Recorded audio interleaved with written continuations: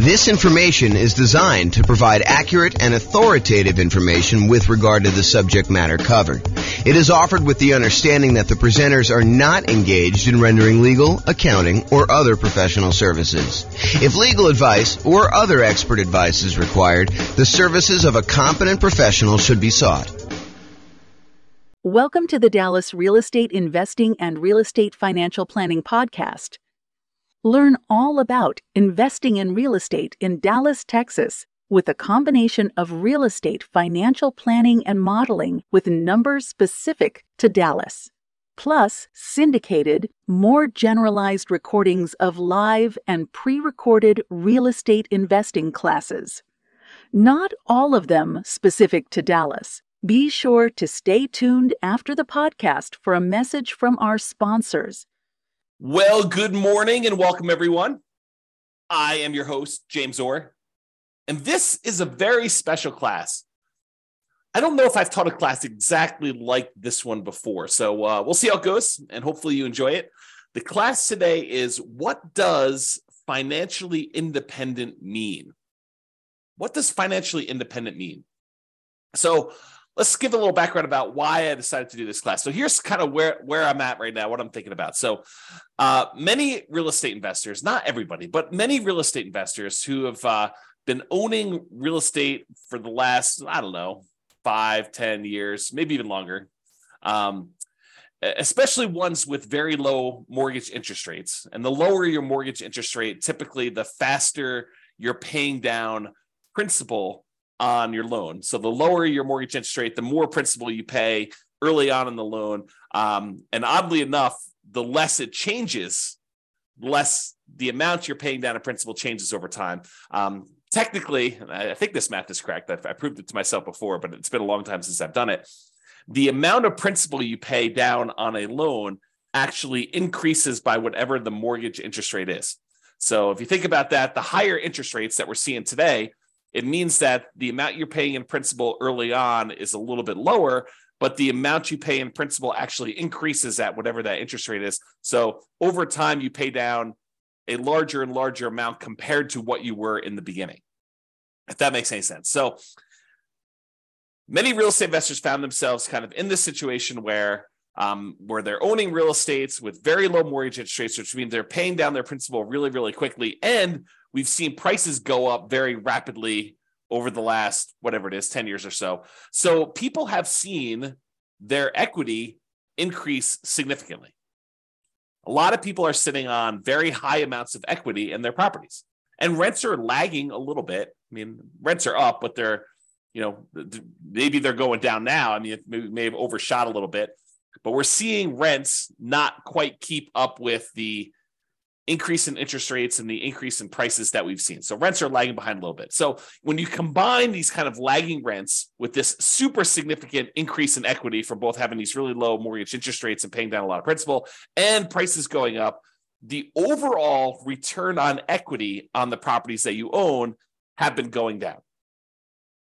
If you think about that, right? Like, your equity in your property has increased so much, and the rent you're getting on it, the cash flow you're getting on it, the appreciation you're getting on it, the debt pay down, the depreciation you're getting on it are all growing, but they're not growing quite as fast as your equity is. So the return you're getting on equity goes down. And this is relatively normal, right? This is not anything new. We've seen this kind of phenomenon before in a normal case, right? Like, the normal situation is property values go up a little bit each year. You pay down your mortgage a little bit each year, and you're kind of like your profit on the property, your appreciation, your cash flow, your debt pay down, your depreciation, they all kind of grow a little bit. If all depreciation stays the same until it drops off. But in general, these things tend to grow over time, but not quite as fast as your equity. So in general, return on equity tends to kind of taper out. And eventually, when you pay off the property and you lose your depreciation benefit, it tends to approach cap rate plus your unleveraged appreciation rate. So if you bought a 5 cap property, your kind of like overall return on equity would eventually taper out to be that 5% cap rate number, and whatever the appreciation rate you are seeing in your market is, 3%, whatever it is, And so the total between those two is probably about 8%. So over time, your return on equity tends to taper off to be about this 8%, 3% from appreciation, 5% from cap rate. And that's where we typically do. But when you have equity increase very rapidly, this curve drops off very quickly and you have this much lower overall return on equity, which leads people to wonder, what should I do? I've got all this equity in my properties and the return on my equity is actually getting lower than what it was when I acquired these properties even a few years ago. Should I go and sell the property? Should I do a cash out refinance on the property? Should I just do a rate and term refinance on the property, maybe extend out when I'm going to pay this thing off in order to get my payment down a little bit, even if interest rates are higher? Sometimes it works out that it'd be a little bit better doing that. Most cases not, especially when interest rates were whatever they were, 3%, 4%, 5%, and now they're 7%, high 6s, 8%, depending on where you are and what you're buying. Do you get a second mortgage to kind of retain that low interest rate that you have on the mortgage you currently have there? Maybe you go get like a investment property HELOC, home equity line of credit, and you are able to borrow some money on top of that in order to go do it. Or maybe you do nothing. Maybe you decide, hey, I'm not going to do anything with this particular property. And if you do decide to pull cash out, or if you have any extra cash that you're trying to invest somewhere, what should you invest it in? Should you go buy real estate? Well, buying now sure doesn't look like the deals that we had in the last decade or so, where interest rates were at all-time lows. Prices are high, interest rates are high, rents are lagging, making the cash flow on these properties less than amazing. And who wants to give up the cash flow on the property that you do have with these really low interest rates in order to go take on new properties that probably have worse cash flow? So it's kind of like in this really weird situation we're sitting in, where you have, these lagging returns on equity from having all this great appreciation and debt pay down over the last few years. And now you've got nothing really to invest in, which makes you wonder, what should I be doing? I think for a lot of folks, there's fear. What could happen in the future? Am I missing the boat? Do I, can I not acquire any more properties in my plan? I'm a little frustrated with that. There's some uncertainty. Is this the end of it? Did I miss the boat with this nomad thing? Did I miss the boat with buying these rental properties and having these rental properties work? There's doubt. Is this going to be the plan that gets me there? There's lack of clarity. What should I do? Should I go sell these properties? Should I go do a rate and term refi? Should I do a cash out refi? Should I add the second mortgage? Should I do nothing? Should I not buy any more properties? Should I continue to buy properties? And I think to a certain degree, there's a lack of focus. We're thinking about all these different options that we have, and we're thinking, well, maybe I should go look at something new, some type of shiny object. Should I go, speculate in land? Should I go, learn how to buy properties creatively subject to? Because, there's all these low interest rate loans out there. Maybe I should go acquire properties that way.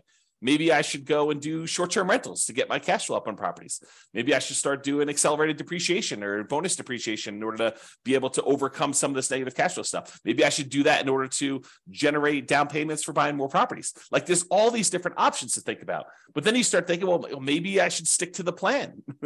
Maybe I should go and buy more properties so that I can use the equity I'm seeing in those, even if cash flow isn't amazing, to then go pay off, half of the properties that I keep.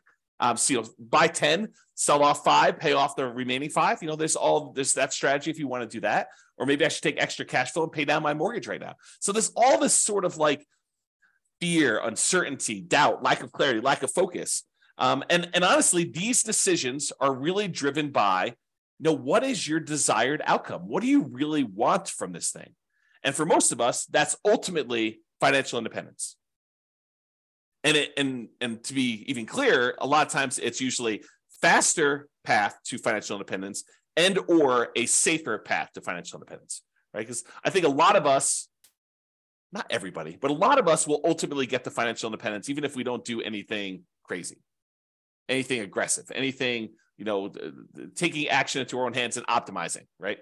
But I think a lot of folks are like, well, if I can get there 10 years faster and I don't have to work the job that I don't love, or maybe some people love their job, but a lot of people are like the job that I don't love. If I can stop working that 10 years earlier, that's awesome. Or 20 years earlier. Or if I can do it where I have a much higher probability of being successful, because nothing is really guaranteed. There are very few things that are guaranteed. We'll talk about a couple things tonight that are guaranteed, or this morning. I'm in my own world. There are a few things that are guaranteed, but maybe we can make things safer where we have a higher probability of achieving our goals, our financial independence goals. Or if you're already financially independent, I think about my situation. For me, it's more of a margin of safety. we're living at a certain level. And if the investments don't go the way that we hope that they will go, then I might need to make adjustments. Or I will get closer to my line where I'll need to make adjustments. So for me, it's more margin of safety. If the real estate market drops 5, 10, 15, 20, 30%, I might want to think about what that has an impact on me. Or if the stocks that I have, drop X percent, I might think that I want to have a larger cushion or margin of safety there. Or I might want to de-risk myself, look at what my risk profile is right now and where my weak spots are and say, I have a certain amount of risk. What if I de-risk and do other things? Paying off properties as one example, or getting out of stocks is another example. Or maybe I want to do investments such that I can live at a higher standard of living. Right? Let's say right now I'm at a $10,000 a month standard of living, and I want to bump up to $15,000 or $20,000 or $30,000 a month. You can go do those things. So really, the decisions we're making about like this whole situation and where we are, although a lot of us have fear, uncertainty, doubt, lack of clarity, lack of focus, it's really the answers to these questions about what you're trying to do and what you should do in these situations is driven by the outcome that you're looking at. And so that leads into today's class. That's why we're doing today's class. So what is financial independence? As defined by Wikipedia, financial independence is the status of having enough income or wealth sufficient to pay one's living expenses for the rest of one's life without having to be employed or dependent on others.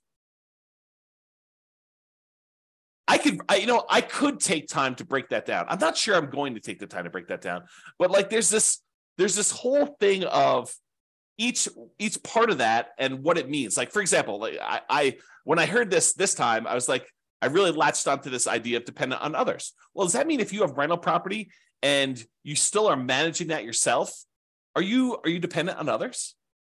Maybe, probably. Are you relying on a property manager to manage your properties? Maybe, probably.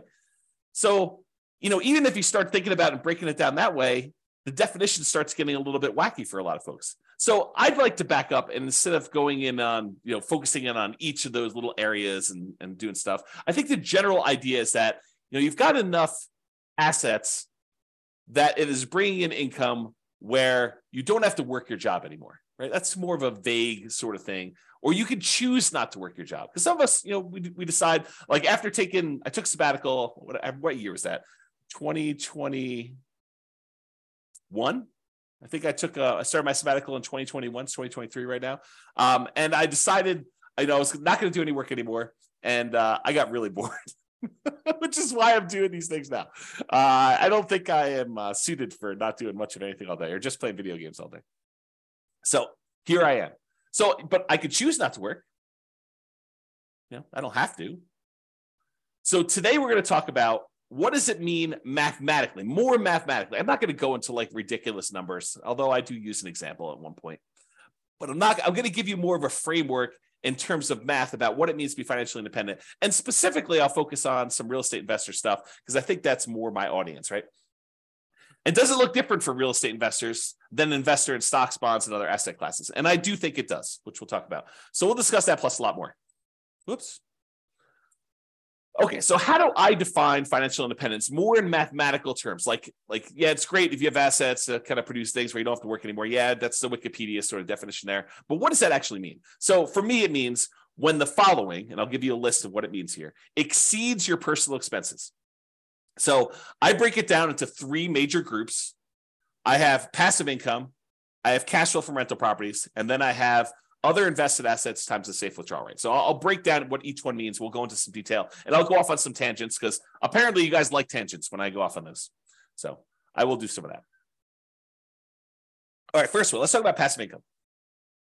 So passive income, I really break down into three sources. It's possible there's another one I've forgotten about in here, or that someone will say, "But James, what about this?" And feel free to kind of chime in. If you're listening to the recording after the fact, you can kind of post a comment or send me an email. So passive income really comes from, in my opinion, three things. Number one is Social Security. So a lot of us are working for a period of time, we're contributing to Social Security, and at some point in the future, provided the Social Security system doesn't fall apart and we don't get any money, which I don't think is going to happen, but who knows? I can't predict the future. So Social Security, we put money in and we get a certain amount of dollars back at some point in the future. Maybe it's $1,000, $2,000, $3,000. a month, $5,000. I don't even know what the cap is for Social Security, but you'll get a certain amount of Social Security coming in, and that can help offset expenses you might have in retirement. Usually this doesn't start until I think 62 or 67. I think there's some ones where at 62, it starts at a certain number, and then 67, it goes up to a certain thing. And if you delay it, you get some more. So, if you really are focusing on the Social Security thing, you're probably on the wrong webinar. But you should probably go find out more about that in detail. And honestly, if I'm going to do a thing on Social Security, I would have to do research and do it, because I definitely don't know it from memory. Okay. So passive income Social Security is one of them. Passive income from pensions is another, which is similar to Social Security. In some jobs, you actually have a pension where you're contributing a certain amount of money for your paycheck. It goes into this centralized fund. And I'm oversimplifying all this stuff, right? I'm not an expert on pensions or Social Security or annuities, which is the next one. So pensions, you're kind of contributing from a certain job that you put money into a pension. The pension invests that money and they pay out a certain thing when you retire, and you get that thing. What's interesting about pensions, and specifically, is maybe they're not small enough, but they're small enough in my mind where I have to think about the kind of black box versus detail model. And the black box versus detail model works like this. Sometimes it's helpful to simplify something down to a black box. For example, annuities as a black box would be, I put $100,000 into a black box and it pops out, $2,500 per year until I die. That's the black box. But what's happening inside the black box? Well, inside the black box is an insurance company. And the insurance company for an annuity, basically takes the $100,000 lump sum that you gave them, and they take that and they invest in things, stock markets, bonds, whatever they're investing in. And they know that, hey, you may outlive the normal life expectancy. And in that case, they're okay paying out more than what you probably should have gotten from that $100,000, especially if the market doesn't go your way. But there are going to be some people that did the annuity where they died early. And so for them, they're going to make some more profit on the people that end up dying early, and they're going to make less profit on the ones, or maybe even lose money on the ones where someone dies much later. But overall, because they've got, 100,000 people putting in $100,000 each, some of them are going to die early. Some of them are going to die based on their life expectancy, basically right where it is. And some of them are going to die much, much later, and they're going to lose money on those. And the overall, they're going to be able to make a profit. They're going to have enough money to kind of manage this thing correctly, pay out what they need to pay out, and make their own profit so that they can run the overall business of collecting these annuities, paying out the fees monthly, managing it, sending you statements, all that other stuff. So sometimes it makes sense to look at the black box of, I put money into this pension, the pension kicks out a certain dollar amount per year until I die or until I'm a certain age or whatever the agreement is with your pension to do that. And the idea is to simplify it down. And then sometimes you want to really step back and say, how are they able to do that? Like, what is going on that allows them to do it? So for example, when we think about the annuities one, you could take that same $100,000 that you were going to put into annuities and you could invest it in stocks and bonds yourself. The challenge is that maybe you do that and maybe the stocks that you pick don't go your way. Maybe, the ones that you pick end up going down in value, or the whole stock market goes down in value. Maybe the whole thing crashes, or maybe you outlive the reasonable time period that you expected to do that. And so you might do better by taking the $100,000 and investing in stocks yourself, or you might do worse. But the insurance company, because they're doing this in the aggregate for all these different people, they can kind of mitigate those risks across a large number of people. And so the amount that they pay out for the annuity is probably less than you might be able to do on average yourself, because they've got costs and they've got, some people might do better, some people might do worse. So if you go take $100,000, you invest in the stock market, maybe, and there's no promises in the future, but maybe you do 7% per year. You can figure out, with 7% per year and you taking out a certain amount, whatever it is, safe withdrawal rate on that money that you do, you can take out a certain amount of money and kind of live off that. But with an annuity, you put $100,000 in and they tell you, look, we're guaranteeing, I'm putting that in quotes because it's an insurance product. And so we're guaranteeing that you actually will pull out $2,500 a year, which is probably lower than your 4% safe withdrawal rate number. They're trying to be conservative and they need to make a profit. And they're kind of like guaranteeing that you will have this until you die. as an example. And there's all sorts of variations on this, right? There's annuities where you get some of the money back when you die, or you die within a certain range, or, or you have an annuity that kind of counts for two people's lives, you and a spouse, or there's all sorts of variations. And I'm not an expert on annuities, I'm not licensed to sell annuities. So go talk to a professional if you're really interested in those. But that's sort of the idea. And that idea applies kind of across the board, this black box simplifying other thing. So passive income from either Social Security, pensions, or annuities. Those are the three kind of passive income sources. The second one in my group is this net positive cash flow from rental properties. And I think a lot of folks on this particular webinar, because it's Real Estate Financial Planner, are interested in this kind of idea of net positive cash flow from rental properties. So you buy rental properties. In some cases, they have positive cash flow when you buy them initially, especially right now with really high interest rate and really high prices. Maybe not all of them, and if you're putting very little down, maybe not all of the ones you're buying now have positive cash flow to start with. But over time, rents tend to increase with inflation, kind of like creeps up a little bit. And because a lot of your costs are fixed, like your mortgage payment, which is usually a big percentage of your expenses on a property, your taxes and your insurance and all that tends to go up with inflation as well. But because your mortgage payment is a rather large percentage and your rents are going up and your rent is the big number on top, cash flow tends to improve over time on your rental properties. And if you start out negative, it'll eventually increase and become positive. And eventually, when your property is completely paid off, you get this big jump up in how much cash flow you're getting on it, and you see positive cash flow on your rental properties. Okay, so over time, this net positive cash flow from rentals can increase as you're doing it. The interesting thing, man, I'm going off on some weird tangents today. So the interesting thing about cash flow and rental properties, let me teach safe withdrawal rate first, and then I'll come back to this concept. But there's something interesting about cash flow and rental properties as compared to investing in stocks that is a little bit different. So we'll talk about that next. So why don't I do this? I'll go talk about safe withdrawal rate, and then we'll come right back to this. And Nick or Nathan, I see both of your names right together. One of you remind me if I go off track and I forget to come back. It's possible I will forget to come back, but I'm holding you guys responsible. So safe withdrawal rate times money invested in other assets. So we covered so far passive income, that's Social Security, pensions, annuities. We did that already. I also talked very briefly about net positive cash flow and rental properties, which I'll go into a lot more detail here in a little bit. Safe withdrawal rate money, safe withdrawal rate times money invested in other assets like bonds. So the third source of being financially independent is, let's say over time, you kind of put in whatever it is, $500 a month, and you invest that in stocks or bonds or something else like, I don't know, crypto, or not that I suggest you do crypto, but you get the idea. You can invest in something else. And then that money grows by investing in these other assets. And you can, when you're ready to be financially independent, say, okay, I've got $1 million saved up. What is a reasonable amount of money that I can take out from this $1 million each year where I am not super likely to have this go down to zero in my lifetime? And so what that is called is a safe withdrawal rate. And there's a Trinity study, and the guy who came up with it, Benjamin, who kind of, formulated some math around this concept as to what a number is and what, if you're really likely to run out of money using that number. The oversimplified version is, a lot of people call this the 4% rule. They'll say, I can safely, and I'm using that in quotes, I can safely withdraw 4% of the balance I have at the very start each year, and I am not likely to run out of money investing in stocks and bonds with certain splits over a 30-year time horizon. That's what basically the Trinity study talks about, is they did a whole bunch of math on it and they determined that. So if you have $1 million and you have a 4% safe withdrawal rate, that means you could take out $40,000 per year in year one.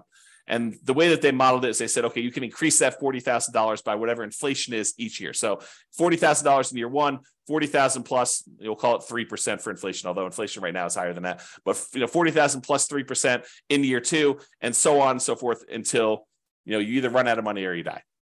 So that's the thought process behind the safe withdrawal rate. But what's interesting about the safe withdrawal rate, and you guys don't need to remind me because I'm going right there now with this cash flow from rental properties for a safe withdrawal rate. So what's interesting about the safe withdrawal rate is, we just talked about it. If you start with $1 million, you're getting, $40,000 a year, 4% safe withdrawal rate out of your money. And depending on what the stock market does, in some years, you may only be taking part of what the stock market grew. So if the stock market grew 10% in that year, you made $100,000 on your $1 million investment, and you're only pulling out $40,000. In that case, you would never run out of money. If it did that every year, you wouldn't run out of money. You'd make $100,000 each year, you'd pull out $40,000, and actually it would compound, so it would grow more than that. But the idea is that you're always taking out less than it grew. But unfortunately, the stock market does not 100% of the time grow every year. Sometimes the market goes down. So imagine for a minute, you started with $1 million. You took out 40,000, you took out 40, let's do it this way. You started with $1 million. At the end of the year, you were going to take out your money. The stock market went down to $900,000. It declined by 10% that year. And then you took out 40,000. Now you're less than you had the year before. In fact, considerably less. You're at $860,000 when just a year earlier, you were at $1 million. Well, that's potentially problematic because even if it grows that 10% back, you're still going to be under $1 million at that point. And if you're going to take out another $40,000, your balance is going down.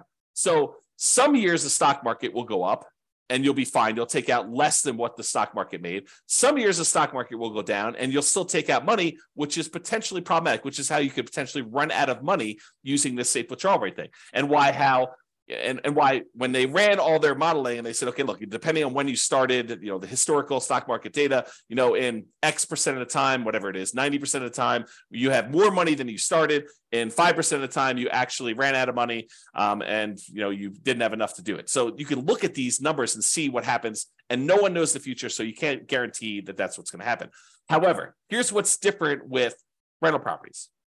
So let's say instead of having the $1 million and you're getting a safe withdrawal rate, you have the $1 million, but the $1 million is tied up in equity in your rental properties, free and clear rental properties. Let's say you own 4 free and clear $250,000 properties, and they're throwing off $40,000 a year in positive cash flow from all of them combined. Well, what's interesting about that is you're not tapping into the equity in the properties. Sure, property values can go up and down, and so your $1 million in equity could go up or it could go down. But really what's happening is that cash flow is being thrown off. You're not tapping into the equity or the principal, another way of thinking about it, in the rental properties. So in that way, it's a little bit, I don't know, I probably would say safer when you think about it that way.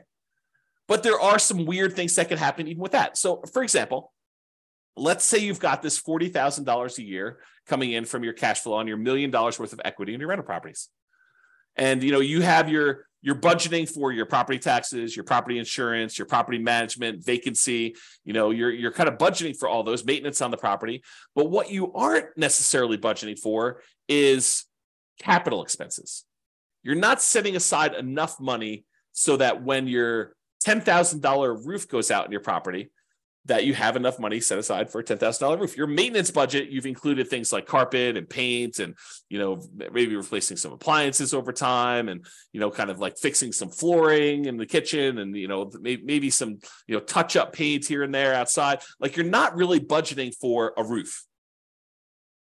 Some people would, but I think a lot of folks would not include that in their normal budget. So if you have a $10,000 roof come up and you were making $40,000 a year in cash flow, positive cash flow on your free and clear rental properties, what does that mean? Well, you could go and get like a home equity line of credit on these free and clear rental properties. Maybe you do on one property where you say, okay, it's worth $250. What's 70% of $250? What is that? Probably 140 something. I don't know, whatever the math works out to be. So you take 70% or 75% of the $250,000, you get a home equity line of credit on that. And what you do with that one is you say, okay, look, if I have a capital expense like a roof, I could go ahead and put the $10,000 on the home equity line of credit. I've got a little bit of debt on that, and I've got to pay off that debt over time, but it allows me to make those payments on that debt over a period of time instead of having to say, I made $40,000 a year on this particular property. And now this next year, I'm only going to be able to make $30,000 because I needed to pay $10,000 for the roof. That could be hurtful for you if you're using this to live on. Instead, you could say, okay, I'm going to get $40,000 a year. I'm going to put this HELOC on this property and I got to make payments on it. So I'm going to reduce it, but I'm not going to reduce it by the full 10K. And then maybe rents go up over time and you're able to kind of, pay that down a little bit faster, or maybe you let it grow over time. You pay off a little bit of it, whatever the minimum is, but overall that's kind of like growing every time you have a new roof on a property. And so your cash flow is kind of being diluted a little bit, but it's being offset by rents going up. It's kind of like just that thought process, right? Okay. So what I talked about is how I define financial independence. I've got some other stuff to cover here, but it's good for you to understand this baseline. So really it's income from passive income, Social Security, pensions, annuities. And I hope you guys understand what those are basically enough. I'm not asking you to be experts at them, but the idea of how they work and what they are. Net positive cash flow from rental properties, which we talked about. And this idea of a safe withdrawal rate times money you have invested in other assets like stocks and bonds. Ideally, you have all of this plus some margin of safety so that if you have a roof, as an example, when you're living on your positive cash flow from your rental properties, you can absorb that roof thing. Or if you have a particularly bad period of time in the stock market, you could deal with that. The annuities, the pensions, and Social Security, unless those go away, like you have an insurance company completely fail and the reinsurance company completely fails, their backup happens, or the company where you're getting your pension from goes out of business, or they restructure your pension. Unless you have a catastrophic event like that, most of those are pretty stable. Pretty likely to continue on, sort of stuff. So you might not need as much margin of safety to do that, which kind of leads me to an interesting discussion. If you're taking your $1 million, you're investing in stocks and bonds, or you're buying these rental properties, you're kind of like putting the risk into the rental real estate market. Those are two different risks, right? Like you're investing your money in the risk of a rental property and the rental market doing well and rents kind of being where they are and all that stuff. And the other one, you're expecting, companies that you've invested money in to kind of continue to perform and do what they need to do so that you can kind of pull that money out. When you buy like an annuity, you are putting that risk off on someone else. So you're paying a premium for that, but you're putting that risk off on someone else. So if you're like a scaredy cat, if you got a big yellow streak down your back and you're like, I don't like any of this risk stuff, you could offset all of these risks. You're like, hey, look, these rental properties, they make me nervous. I want to get out of them. You could use them temporarily and then take that money, sell off your rental properties, and then buy like an annuity as an example. Not that I'm recommending you do this, but you could, use your rental properties to acquire them over time, deal with that risk for a period of time, and then say, look, now that I'm retired, I don't want any risk. I want to de-risk completely. I'm going to take all the proceeds from that and I'm going to buy an annuity as an example. Or maybe you're like, look, I've got all this risk and all this overhead and management and all these rental properties. They've done really, really well for me while I'm growing it. But now I'm at a point where I want to retire and I don't want to put in all this effort. I want to convert to a much more passive, less work, less oversight type of model. I don't want to manage a property manager anymore. I'm going to take the proceeds from my rental properties after I pay, real estate commissions and capital gains taxes and depreciation recapture and, your closing costs, like all the expenses on it. You take the net you get after you walk away and you take that money and you invest in stocks and bonds or whatever you want to do, and then live off safe withdrawal rate if you prefer that type of risk to the real estate risk, and do that. So just things to be thinking about as you do this. And one of the reasons why we're having this discussion is you are going to want to choose at some point which of these areas you want to focus in on and achieve financial independence from. So I think the choice is, once you decide, okay, look, here's my plan. I'm going to buy rental properties. I'm going to acquire more than I need. Then I'm going to sell part of them and pay off the other ones. And I'm going to have free and clear rentals. That's your plan. Work your plan. Or I'm going to take all these rental properties, and at some point, because I'm not going to want to be property managing when I'm 80 years old, or managing my property manager when I'm 80 years old, I want to take this money and I want to invest in stocks or bonds or annuities or whatever. Okay. So that's the idea behind it. Any questions? I know I've been going off on a lot of tangents. That was the intent of this class. That's why I said it's not been one quite like this. No questions? You guys are quiet. So I really do like this quote for this, because I think it characterizes a lot. I see this a lot. When I was doing a lot of real estate investor classes weekly, and I have people coming to class, I would hear this in different versions of this. I would kind of hear this story. So the Cheshire Cat in the book Alice in Wonderland, I'll kind of read you the page. This is a quote from the book. So the quote is, "Would you tell me, please, which way I ought to go from here?" That's Alice asking the Cheshire Cat. The cat replies, "That depends a good deal on where you want to go to," said the cat. "I don't much care where," said Alice. "Then it doesn't matter which way you go," said the cat. "So long as I get somewhere," Alice added as an explanation. "Oh, you're sure to do that," said the cat, if you only walk long enough."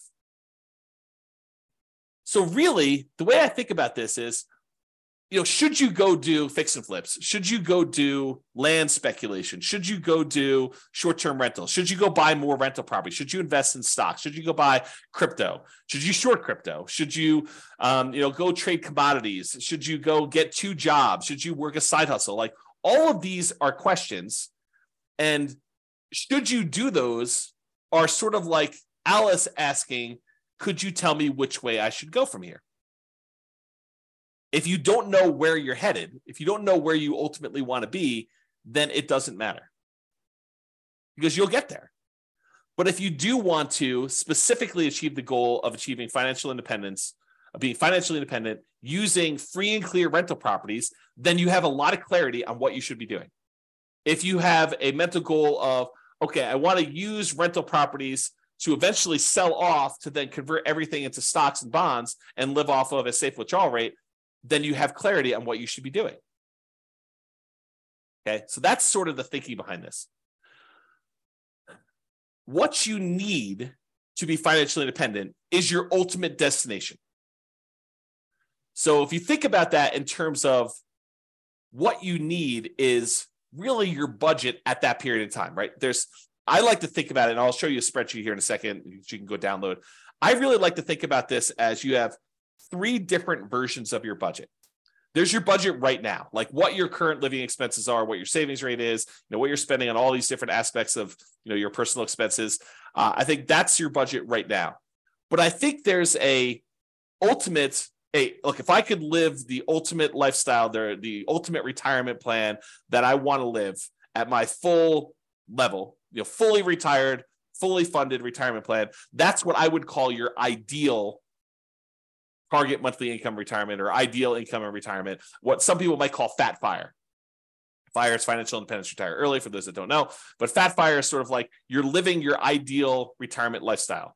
And I do think there's one in the middle. And I like to refer to that one as your minimum target monthly income retirement, or your lean FIRE is another way of kind of saying that. Or another way of saying it is like if poop hit the fan at my job, and I was like, I just can't work here anymore. What's like the minimum you would need to live a life where you don't technically have to work anymore? You could choose to do some additional work to kind of supplement, increase your lifestyle, whatever it is. But like, what's the absolute minimum? And I think, in my opinion, and I'll show you some ways to do this, but I think you should have a budget for today. I think you should have the budget for if poop hit the fan and I really needed to stop working, what's the minimum?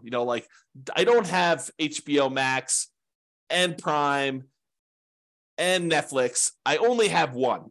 It's sort of like the kind of like take it down a level or two. I'm not traveling every 3 months. I'm traveling every year, once a year, like it's that sort of like minimum one for you. And it could be different, it could be I'm not traveling at all, right, for some folks, or maybe I sold my house, or I'm renting my house and I'm traveling all the time and I'm living in geographic arbitrage sort of situations where you're kind of living in a place that's got really low standard of living, like Portugal or Philippines or Thailand or whatever it is, Mexico. So you could kind of do that as your minimum target monthly income retirement. And then I think you need to do the budget for your ideal. And then once you know those, you say, look, if I'm doing my current path right now, this is what I currently have in assets and what they're producing for me. Here's my minimum. What would I need in assets? Like if I could kind of wave a magic wand and have my assets be supporting me in this lifestyle, what do I think that would look like? What would I have in Social Security, pensions, annuities? What would I have in cash flow from rental properties? What would I have invested at a safe withdrawal rate getting from stocks and bonds? And like, how does that break down? And then for the ideal one, you want to break that down too. So ideally, what you need to be financially independent is your ultimate destination. That's your budget. What you choose to invest in to get you there is your path or your action plan. And I think that dictates your choice. You know where you want to go based on your budget. And then you say, how do I get there? That's my action plan to do that. Okay, so I taught a whole class of this before. You guys can go watch it. It's the ultimate FIRE budget. I probably should correct the typo here. Oops. FIRE should really be all caps because it's kind of, there we go. So you can create 3 budgets simultaneously, which I talked about. Your current budget now, your minimum target monthly income, and your ideal. And so there's this, it's a special budget sheet. You can go download it. You can make your own. You don't need mine. But it really has 3 columns. You write down all your current expenses. And I've only shown housing on here, although there's ones for every different aspect of your thing. But go do your own if you want to. You do a current budget of what your current expenses are. You do a minimum target monthly income. You're kind of like your lean fire number, and then your ideal to do that. I have a little red, like a yes or no checkbox for whether that's actual or estimated. Sometimes people are like, I'm going through this really quick. I think my HOA is about this. I haven't looked it up, so I'll go put N for that. If it really is your actual, you can put yes so that you know which ones are real numbers or that you estimate, and then you can firm it up later. And don't, the piece of advice I'll give you on this is don't get caught up in detail, right? Doing this poorly is better than not doing it at all. And so it's better for you to have a bad budget and then improve it over time than for you to skip this exercise completely and not do it. So I would strongly recommend that you do a budget and kind of figure all that out. So anyway, go make your ultimate fire budget. And then on this spreadsheet at the bottom is this. And I want to talk a little bit about this because it ties into this, what is financial independence for you. And so currently you write down what, if you have any annuities, what you currently have in annuity income. Most people, you could buy, I'm not an expert in annuities, but you can buy annuities where they start at a certain date in the future. You could also buy annuities where they start immediately. So you could do like a single premium immediate annuity. Okay, I apologize. I'm looking out the window here and I saw what I thought was a coyote actually chasing geese. Turns out it's someone with their dog in a field. Because I kind of back to the open space, but for a second there, I was like, wow, I'm watching coyotes hunt geese, but it turns out it's not. So sorry, distraction, false alarm. Man, I do have a little bit of attention deficit sort of focus issues. All right, so annuities, you could do a single premium immediate annuity, SPIAs, where you pay a certain amount of money, $100,000 as an example, and then they immediately start paying you out, $2,500 a year, whatever it is. And part of that's dependent on your age and what's going on. So they vary, but once you get locked in, you lock it in. Or you could say, look, I'm going to pay $100 a month, and by the time I'm 55 or 65 or whatever age you set up with the annuity company, I'm going to pay out whatever that dollar amount is. You can kind of do it that way too. So you put in whatever your current annuity situation is, or you could say, look, when I finally reach my kind of my minimum or my lean fire number, I want to have this amount in annuities.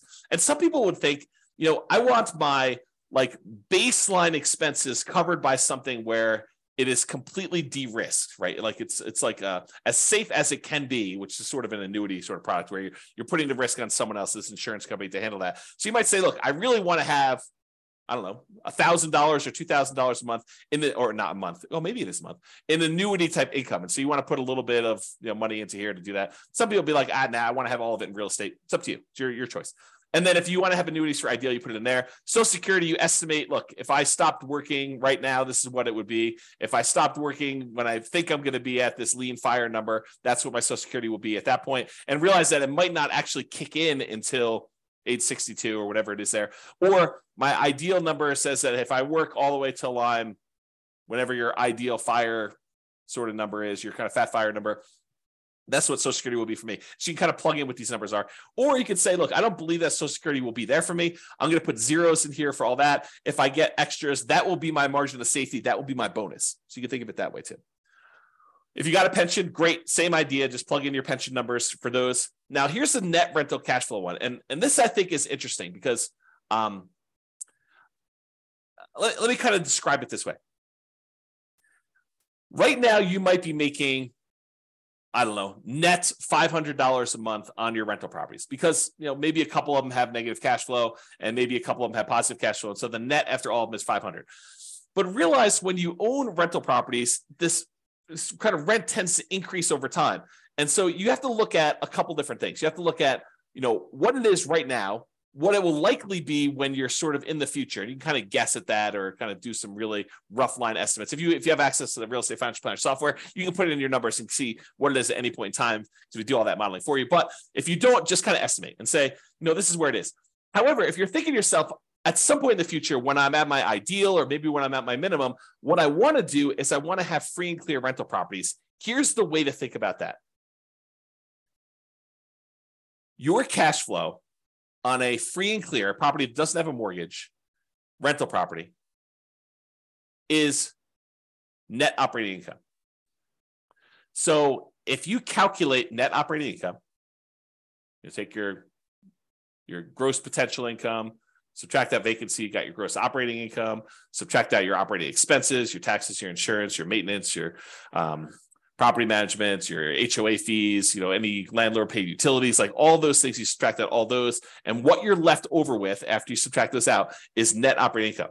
Net operating income is the income your rental property produces, excluding, not including at all, any financing charges. So if you think about it, if you want to find out what your rental properties will ultimately produce when they're paid off free and clear, it is your net operating income on all those properties. So if you made a little spreadsheet and says, okay, here's the 6 rental properties I have, I'm probably selling these 2 off at some point because they're kind of like not ones I'd want to hold in my portfolio long term. Because I think sometimes we buy properties for strange reasons, because this one cash flow is really great, or I had this before I got married and so I converted it to a rental, but it's kind of a weird property. It shouldn't really even be a rental property. It's sort of like one I just happen to have. And so maybe I want to get rid of that one, or maybe that's the best one and I'm going to keep that, all these different reasons for selling and not selling.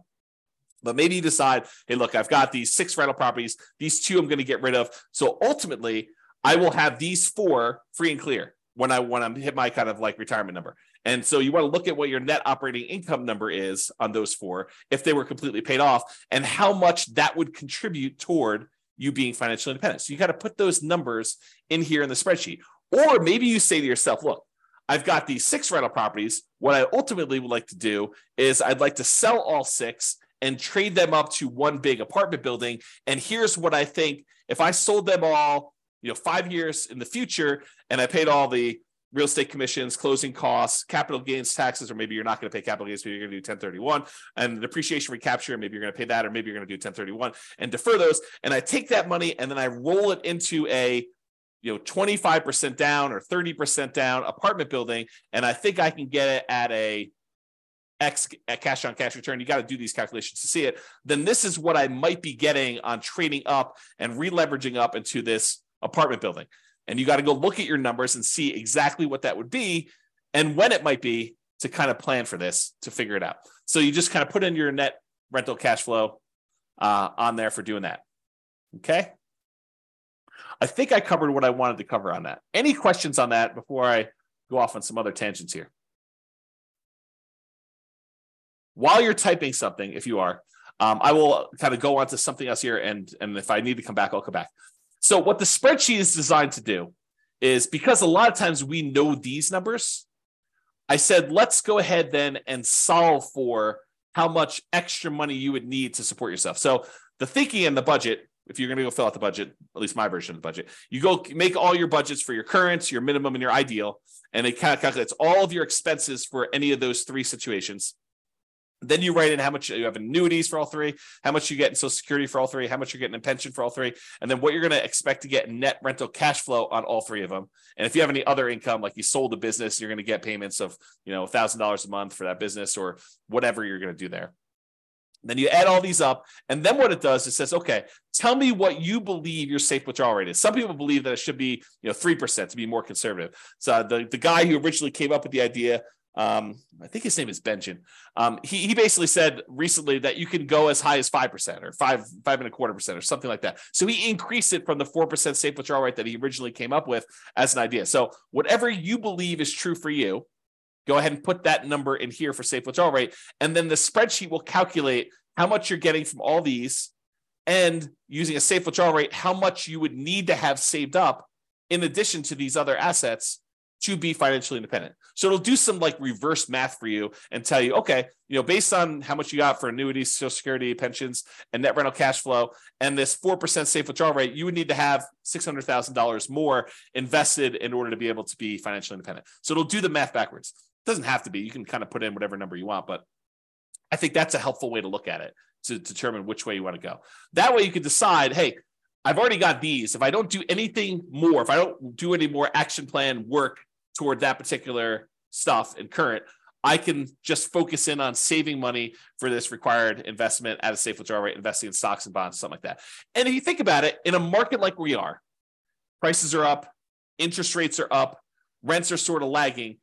Is it the worst idea in the world for you to just put money away into something, stocks, bonds, index funds, whatever you're going to do, crypto? Not that I suggest crypto. Crypto's a little weird for me. But anyway, I digress. Let me just kind of focus in.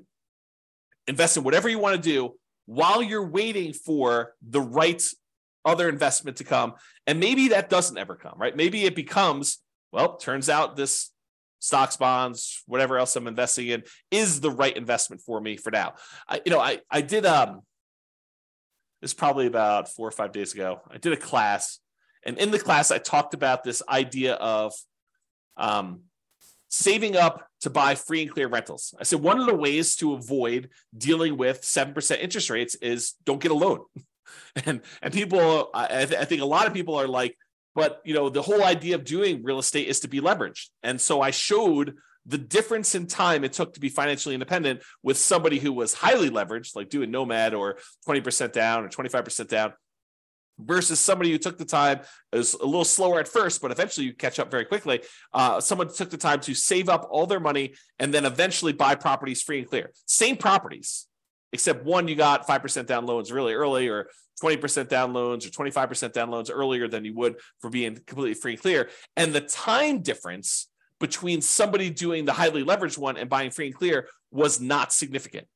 It was a little slower, but it was not significant. And honestly, it de-risks you, or it changes your risk, because a lot of times you're investing in something else, stocks, bonds, or something else, while you're waiting to buy this property free and clear. But eventually you buy the property free and clear, and it's not that much longer. Like if you think, oh, it's going to take me twice as long. Nope.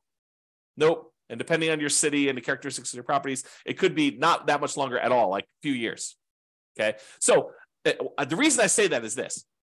So let's say you're like, okay, in the meantime, I will hoard my money and I will start saving up for a free and clear property. But inevitably, here's what's going to happen. At least I think this is what's going to happen for a lot of you, is you'll be saving, you'll be working toward having enough money to put, to buy a property free and clear without a mortgage at all. And when you have, pick an arbitrary number in the middle, 50% saved up, you will come across a real estate deal where it makes sense to buy it with 50% down. You'll say, look, I was saving up to buy this thing free and clear, but this is a great opportunity. This property works. And maybe interest rates have dropped back down a little bit by then. Maybe they're up higher than they were, but you're still like, this is still a great property. I'm able to buy this property. And because I've got this big chunk of money saved up, I can buy this property and get a 20% discount, something crazy, like some really, really good opportunity will fall in your lap just because you're aware, you've got the resources lined up and you're ready to go. And so maybe you plan to do a free and clear property. And by the time you get to 40% saved up, 70% saved up, the like deal of a lifetime drops in your lap and you act on it because you have the resources and you're ready to go. Okay. So it could be something like that. But one of the takeaways from this is don't stress, relax, get some clarity on where you're ultimately going and be ready to act on that plan. Okay. This is what I was talking about. Get clarity on what financial independence means to you. So when you are financially independent, what do you want it to look like? Do you want X dollars used in the purchase of annuities producing Y dollars per year per month? Like is your plan to have annuities, and like how much will you be setting aside to buy those annuities, and how much will you be getting per month or per year from those? What is the amount of money you're getting from pension from your job? Maybe zero. Or maybe it's money if you have a pension with your job. What's the amount of money you have coming in from Social Security? Like, what will that offset, and how much more will you need beyond that? And then cash flow from rentals. Do you want a certain number of free and clear rental properties producing Y dollars per month? And again, look at net operating income to determine what that will be. And will that be enough to support you? If you look, hey, look, I've got 4 rental properties now. If these were paid off right now, they would produce for me, $6,000 per month. Is that enough for you to be financially independent? You need to do your budget and see, right? You need to do your budget and determine if $6,000 a month, if my properties were free and clear, would that be enough for me? And then maybe you decide, hey, if these were free and clear, it would get me to be financially independent. Maybe I should take that money and actually start paying down the mortgages. Or maybe you should take that money, invest in stocks or bonds or whatever it is, get a slightly higher return. And when you have enough as a big lump sum, take that and pay off a mortgage in full. Because you don't really get any cash flow benefit by paying a little bit more down on your mortgage, right? You're basically making $200 a month in positive cash flow, and you owe $200,000 on it. If you go pay $1,000 and reduce that $200,000 mortgage down to $199,000, it doesn't improve your cash flow at all in the short term. Your cash flow is still going to be that $200 a month. You pay down another $1,000 and go down to $198,000 that you owe. It doesn't improve your cash flow at all. So it doesn't have any short-term effects. Really, the only impact it has is you pay a little bit less interest on that mortgage. And if your mortgages are old mortgages where they're at 3, 4, 5%, you are literally earning 3, 4, 5% on that extra $1,000 that you used to pay down the mortgage. You're not getting any more return than that. Now, if you have a 7% mortgage that you just got and you pay down an extra $1,000 on that mortgage, guess what the return on that is? 7%. That becomes super interesting. It kind of now dictates which mortgages we should pay off to kind of do this. And there's some weird exceptions, right? Because if you're down to like the last $50,000 on a mortgage and that mortgage payment was $2,000 a month, it looks really different. Although this is not mathematically correct, it looks really different if you pay off $50,000 on that mortgage and you free up $2,000 a month or about $24,000 a year in extra cash flow, right? If you owned if you owned a mortgage for a long period of time, you owe $50,000 left on it, and the mortgage payment is $2,000 a month. When you pay that mortgage off, when you finally pay off that $50,000, your cash flow immediately improves by $24,000 a year, $2,000 a month. Even though technically you're only getting a return of whatever the interest rate is, now that the mortgage is paid off, your cash flow immediately improves by that $2,000 a month because you don't need to make that mortgage payment anymore. Kind of crazy. Okay.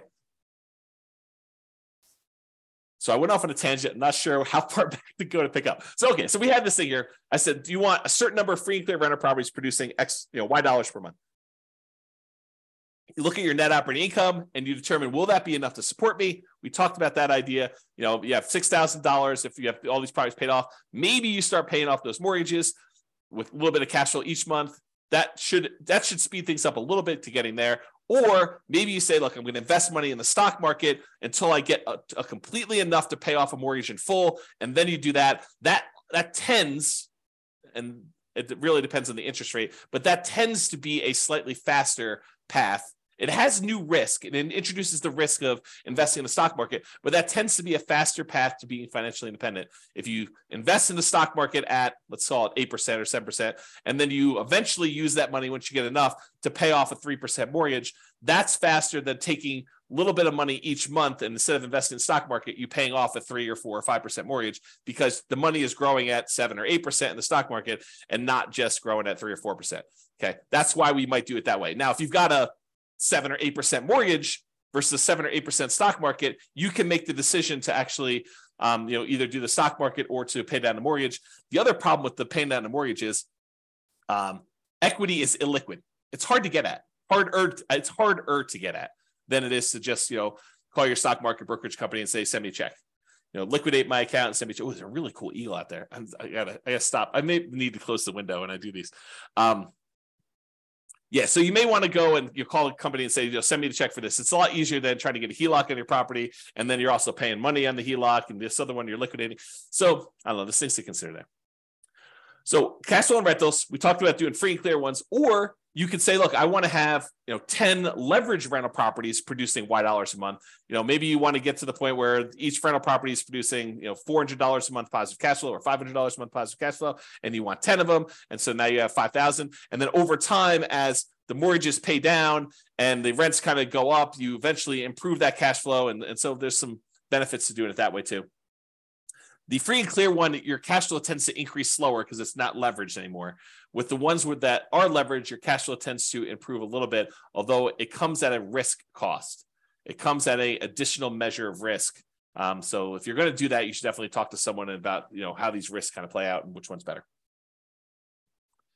Or we talked about passive income, talked about cash flow, or the safe withdrawal rate on invested assets. Maybe you want to have whatever it is, $500,000, $1 million, $2 million, invest in stocks, bonds, or something else at a Y, safe withdrawal rate, 4%, 3%, 5%, whatever you feel is safe for you per year, and you kind of do that. Or some combination of the above, which is what we've been talking about today. So a little bit from Social Security, maybe I have I buy a little bit in annuities, maybe I have, one free and clear property and, 3 leverage properties or whatever you have, and maybe you have $1 million in safe withdrawal rate assets in order to be diversified across a wide number of asset fields to kind of mitigate your risk and get some of the benefits of some things and some of the benefits of other things.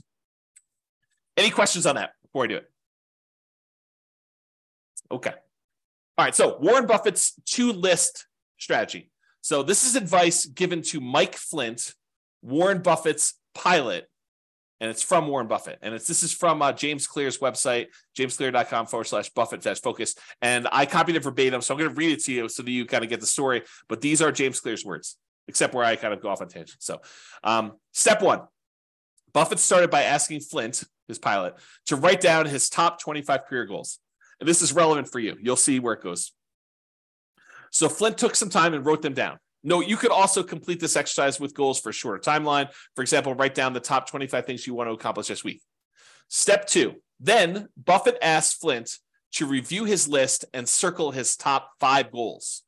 Again, Flint took some time, made his way through the list, and eventually decided on his 5 most important goals. Now, note, if you're following along at home, pause right now and do these first 2 steps before moving on to step 3. This is James Clear talking right now. Step 3. At this point, Flint had 2 lists. The 5 items he had circled were list A, and the 20 items he had not circled were list B. Flint confirmed that he would start working on his top 5 goals right away. That's back to James. So that's right. You basically say, look, I want to figure out what my top 5 priorities are, and I want to focus in on my top 5 priorities. And for you, whatever those are for you in terms of being financially independent, whatever your goals are to get to those numbers for you. Okay. Now back to the reading. And that's when Buffett asked him about the second list. And what about the ones you didn't circle? Flint replied, well, the top 5 are my primary focus, but the other 20 come in a close second. They're still important, so I'll work on those intermittently as I see fit. They are not as urgent, but I plan to give them a dedicated effort. And it's back to me now. And so you think to yourself, yeah, that's great, right? Like he's going to focus on the top 5. And, if he can easily knock out number 7 on the list or kind of put a little time in because it happens to be convenient to do number 7 right now, that's great, right? Not so fast as we continue reading. To which Buffett replied, no, you've got it wrong, Mike. Everything you didn't circle just became your avoid at all cost list. No matter what, these things get no attention from you until you've succeeded with your top 5. The thinking is, I'm done reading. The thinking is we tend to think of these other 20 things, these shiny objects, as those seem pretty important. I mean, they're not like my most important things. They're sort of like the, should I flip land, or should I, go do a fix and flip, or, should I go think about buying properties creatively? I mean, if that's your top 5, great, go do it. But if that's like your number 7, or I want to think about maybe doing this other little thing that might be a distraction, but it seems kind of important to do right now, no, those are the ones you have to ignore. You really need to focus in on just the top ones. Don't mess around with the other stuff at all. So here's Warren Buffett's advice applied. I'm also currently reading, got to make another typo. Oops. Okay. Currently reading another book called Algorithms to Live By, The Computer Science of Human Decisions by Brian Christian and Tom Griffiths. So in that book, they're discussing this optimal strategy for exploring new things and exploiting things you already know about. And there's a lot of research and computer science sort of stuff about how to optimize for this and how people think about these problems and what the solutions are. And I can't do justice to the whole book because there's entire chapters about this idea and stuff. But I'll kind of summarize something that I think is germane to what we're talking about. There's an argument to be made that if you've got a good strategy and someone has done a bunch of math to show you which strategies and optimizations will get you to financial independence fastest, I mean, that's kind of what I've been creating the software and doing, and with the least risk, then perhaps you should avoid all these other weird things and consider kind of like the shiny objects as part of that second list that Buffett talks about, the kind of 20, the avoid at all cost list, and just focus in on the ones that you know will get you to financial independence fastest and with the least amount of risk. Once you decide what that needs to look like for you, focus in on achieving those with that stuff, okay? And avoid this kind of exploring new things stuff because it's really a distraction. And a lot of times you won't know how to weight that. You won't know if that is a better choice for you because it'll be brand new for you, and you won't have the nuance and expertise and subtlety of understanding all the pros and cons and where the kind of like weird faults and stuff are. I mean, you know this to be true. Think about it for yourself. Prove it to yourself, okay? All right, so I want to cover this idea of primary residence being paid off as it relates to this financial independence topic, because I do think this is an interesting example that applies to other areas. It's not, you might think I'm just talking about primary residence and whether or not you should pay it off, but I'm not. I'm talking about a whole bunch of other problems that appear like this, okay? So let's talk about this. So should I pay my primary residence off? And if so, that may significantly reduce what you need to be financially independent. And I'll explain to you what I mean by that. So let's look at an example. Imagine for a minute there's somebody who has $1 million saved up in stocks. And in addition to that, they have a couple of rental properties where the total amount of their net cash flow after all their expenses is $1,000 per month. So not an amazing rental portfolio, but $1,000 a month, a healthy rental property portfolio, and net positive cash flow after property management, taxes, insurance, maintenance, like all that stuff. It's $1,000 a month coming in from that. And they've got this $1 million invested in stocks somewhere. And they have an owner-occupant mortgage, a property that they live in for about $1,500 a month. That's the monthly payment on it. And they have about 15 years left on it, and they owe about $200,000 on it. Also happens to be at a 4% mortgage, which it doesn't really matter that much, but you get the idea. So it's an owner-occupant mortgage, $1,500 a month payments. They have 15 years left to pay it off, and $200,000 left on it. It's at 4%. Their personal expenses to live on, including that mortgage, is $60,000 per year. So they have a personal expense of about $5,000 a month. $3,500 of it is for non-mortgage expenses, and then $1,500 of that $5,000 is their personal mortgage payment. Okay, that's how it's breaking down. So should they pay off their mortgage or not? That's the question. And I would prefer it if you thought about it from your kind of like where you are right now before you hear my answer, and you decide, does it make sense for them to pay off their mortgage? Feel free to include your comment in the chat, or if you listen to the recording afterward, just kind of think to yourself, should they pay off their mortgage in this situation or should they not? Okay, so let's walk through kind of like the two situations here, and I'll kind of throw in an additional one here. All right, so if they keep the mortgage on their primary, so at a 4% safe withdrawal rate on the $1 million that they have invested in stocks, they could expect to pull out about $40,000 per year from their investments. So just by having that $1 million invested in stocks at a 4% safe withdrawal rate, they can actually generate about $40,000 per year in income on that. Plus, they have that $1,000 per month in cash flow on their rental properties. So they have about $12,000 in cash flow on their rental properties per year as part of their kind of like income. So between $40,000 from the stocks at a safe withdrawal rate and the $12,000 in cash flow for the year, they have about $52,000 per year in income. But they have $60,000 per year in expenses. So technically, they're not financially independent, right? They need $60,000. They got $52,000 a year achieved. So they're 86.7% of the way there. So if they don't do anything, if they don't pay it off, they're not financially independent.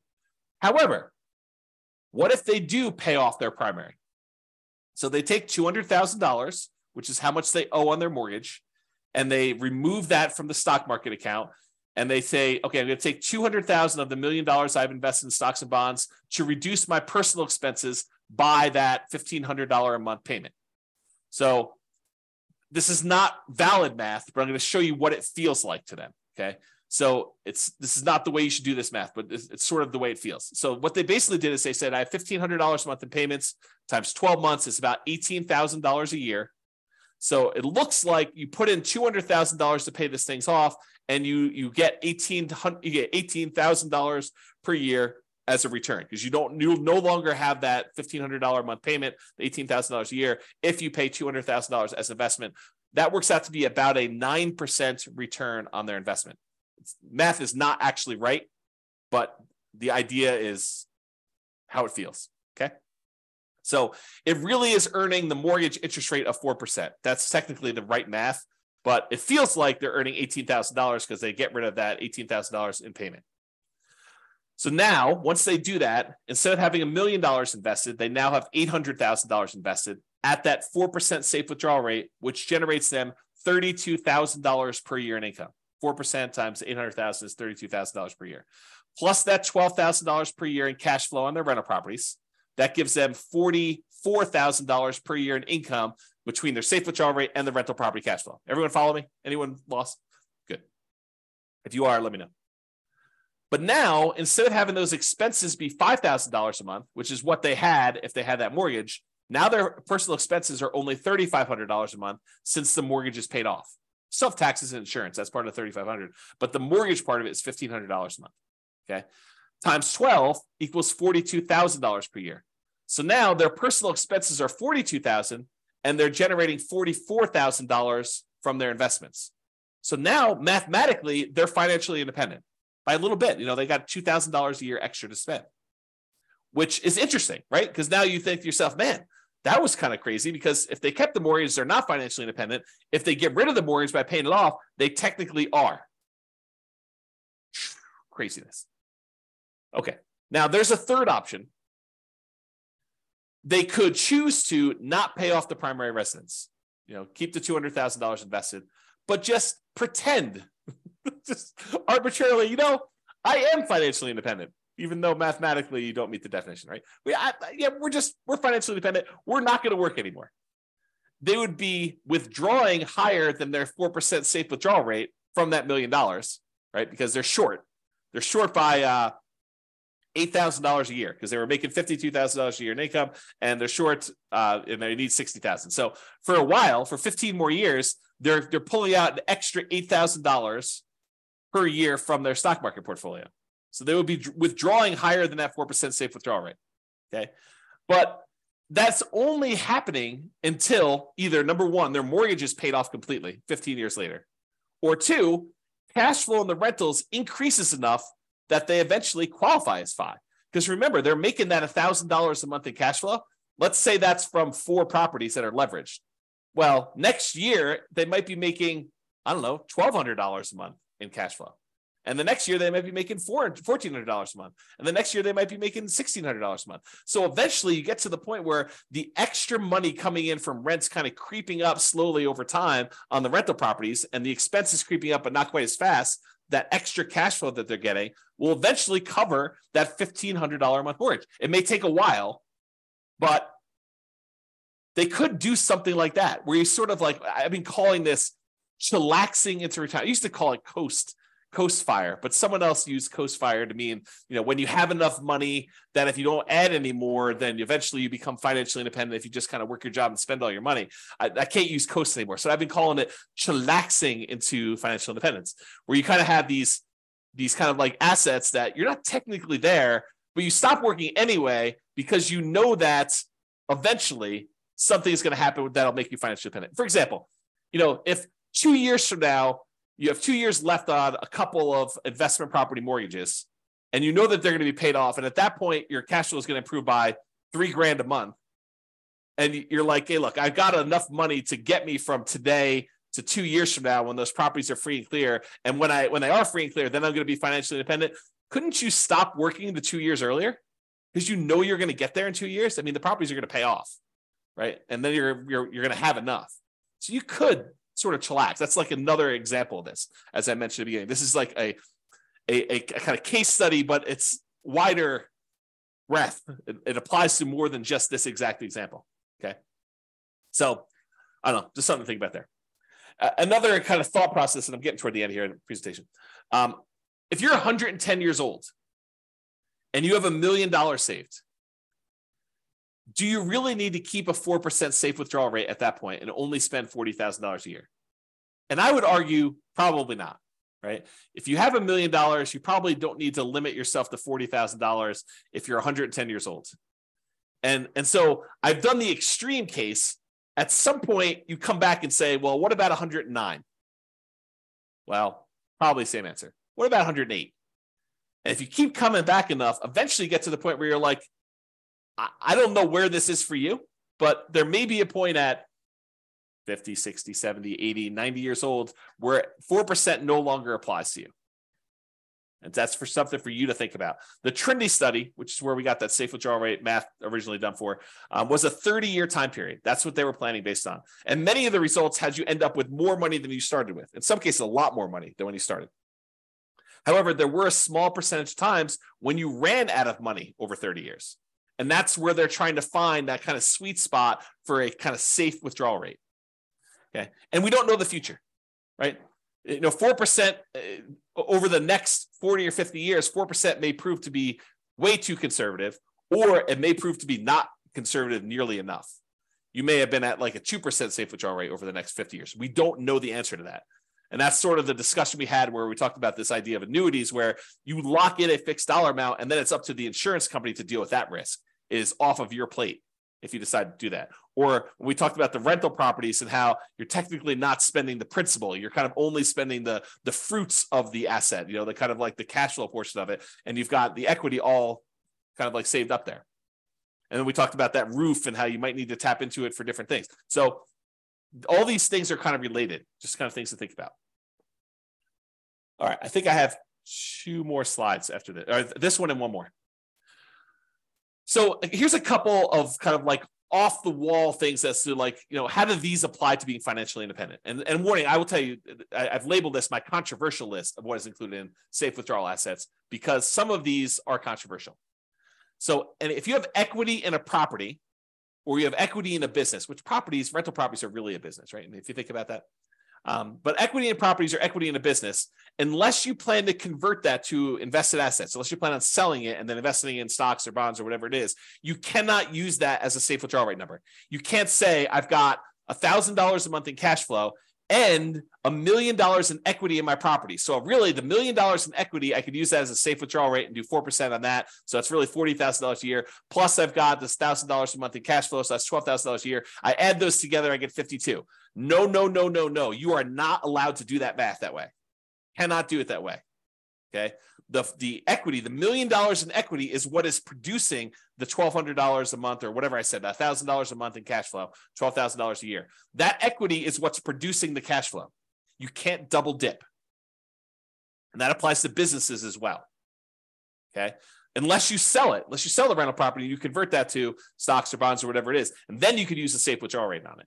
And where this comes up, and I think I'm jumping ahead here, where this comes up a lot is some people will say to me, James, what I want to do is I want to ultimately become a hard money lender. I want to use rental properties to get to the point where now I have, $5 million that I could lend out at 12, 14, 16, 18, 20% to people doing fix and flips where I could then make 12, 14, 16, 18% of my money.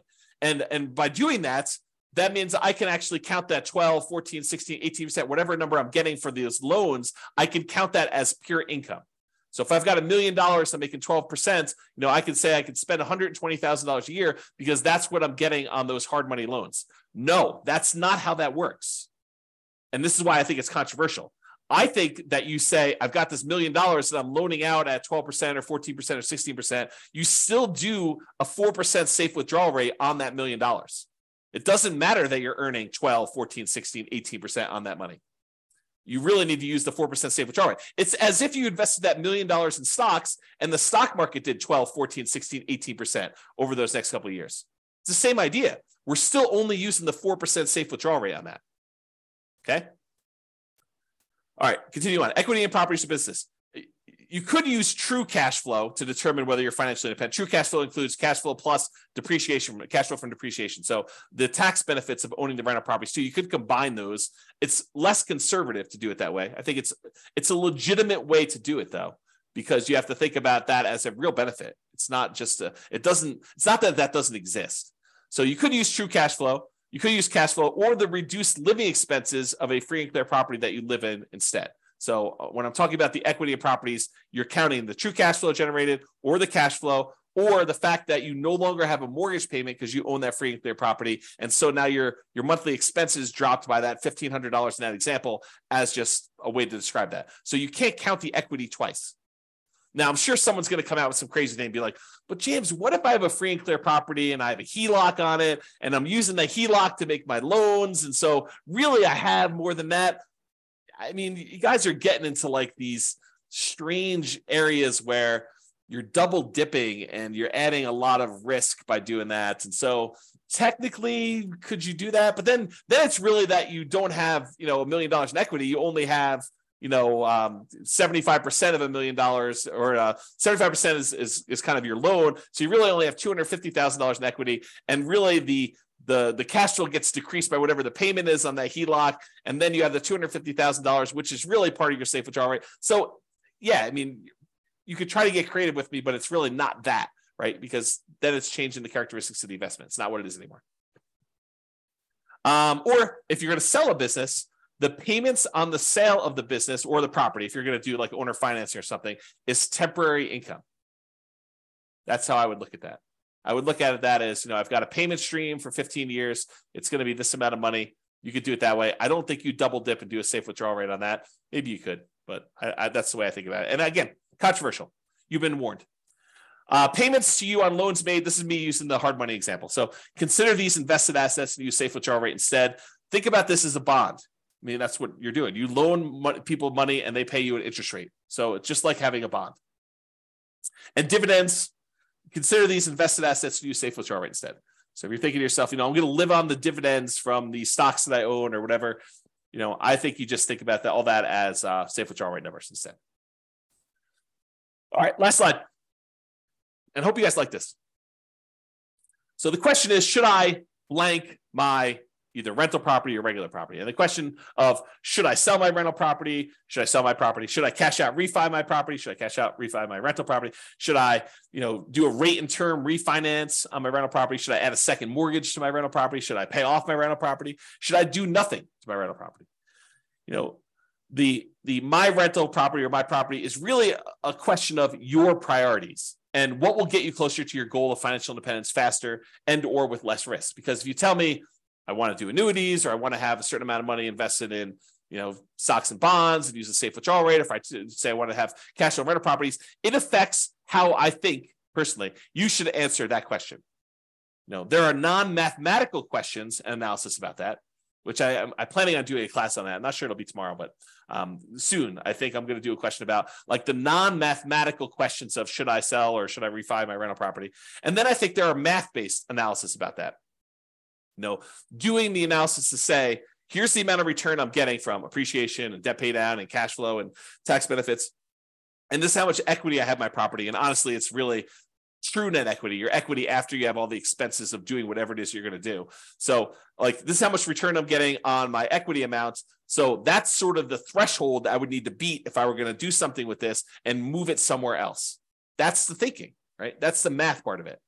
And then the question is, okay, I have this one set of assets and it's got great cash flow, but the appreciation and the debt pay down, the depreciation, they've kind of all dropped off. And so the overall return is Y, but a good part of that is cash flow. And now you're going to take that asset and you're going to move it into something else. And maybe that has really good appreciation, really good debt pay down, really good depreciation, but the cash flow sucks now. And depending on what you're trying to accomplish, that may be great or it may suck, right? Depending on what you're trying to do. If you're trying to go for a certain amount of cash flow and you have a very narrow time, you have a very short time period to do that, you might not want to convert one type of asset to another if it doesn't get you there. But if it does get you there, then you got to really think about that. You got to make a decision based on the non-math questions and then also the math-based questions and decide, what does this look like? So I just have like a sub-question kind of tab here. For example, if I sell, should I do a 1031 exchange? Kind of defer those capital gains and defer the depreciation recapture taxes. And then what should I invest in instead? And if it's a replacement real estate, should I do accelerated bonus depreciation on that? I mean, those are like questions that come. So you have all these like sub questions that get triggered when you do that. All right, that is it, folks. I hope you've enjoyed that, although I don't know if you did. So, because you guys have been so quiet, I have no clue if you like that or not. And no one is prompting a response here, so I assume everyone is asleep on the call, which is awesome. So hopefully you guys enjoyed that. Oh, you guys definitely enjoyed it. Okay, good. You're very, very welcome. Very welcome, guys. Awesome. Thanks, Nick. Thanks, Nathan. So yeah, awesome. I'm glad you guys liked that. Hopefully it was good. Hopefully give you some food for thought about what is financial independence and like how does it specifically apply to you, and then how that drives your decisions about what you should do, what you should not do, and how to think about a lot of these things. So hopefully that was helpful. That's all I got for you. Big football day today. So I am probably going to go grab myself breakfast and then watch a lot of football and kind of relax a little bit. So hope you guys have a great day as well. I'm going to end the webinar. Thank you all for coming. I do appreciate it. Bye-bye for now. With home prices up, mortgage interest rates up, and rents up, but not quite enough to counteract the higher prices and interest rates, cash flow on rental properties in Dallas is harder than ever. Book a call with the Real Estate Financial Planner to apply our proprietary 88 strategies to improve cash flow on your rental. See the show notes for a link to schedule your call and improve your cash flow today. If you're a real estate agent, lender, or professional in Dallas that wants to help our real estate investor listeners, consider reaching out to learn about collaboration opportunities with this podcast.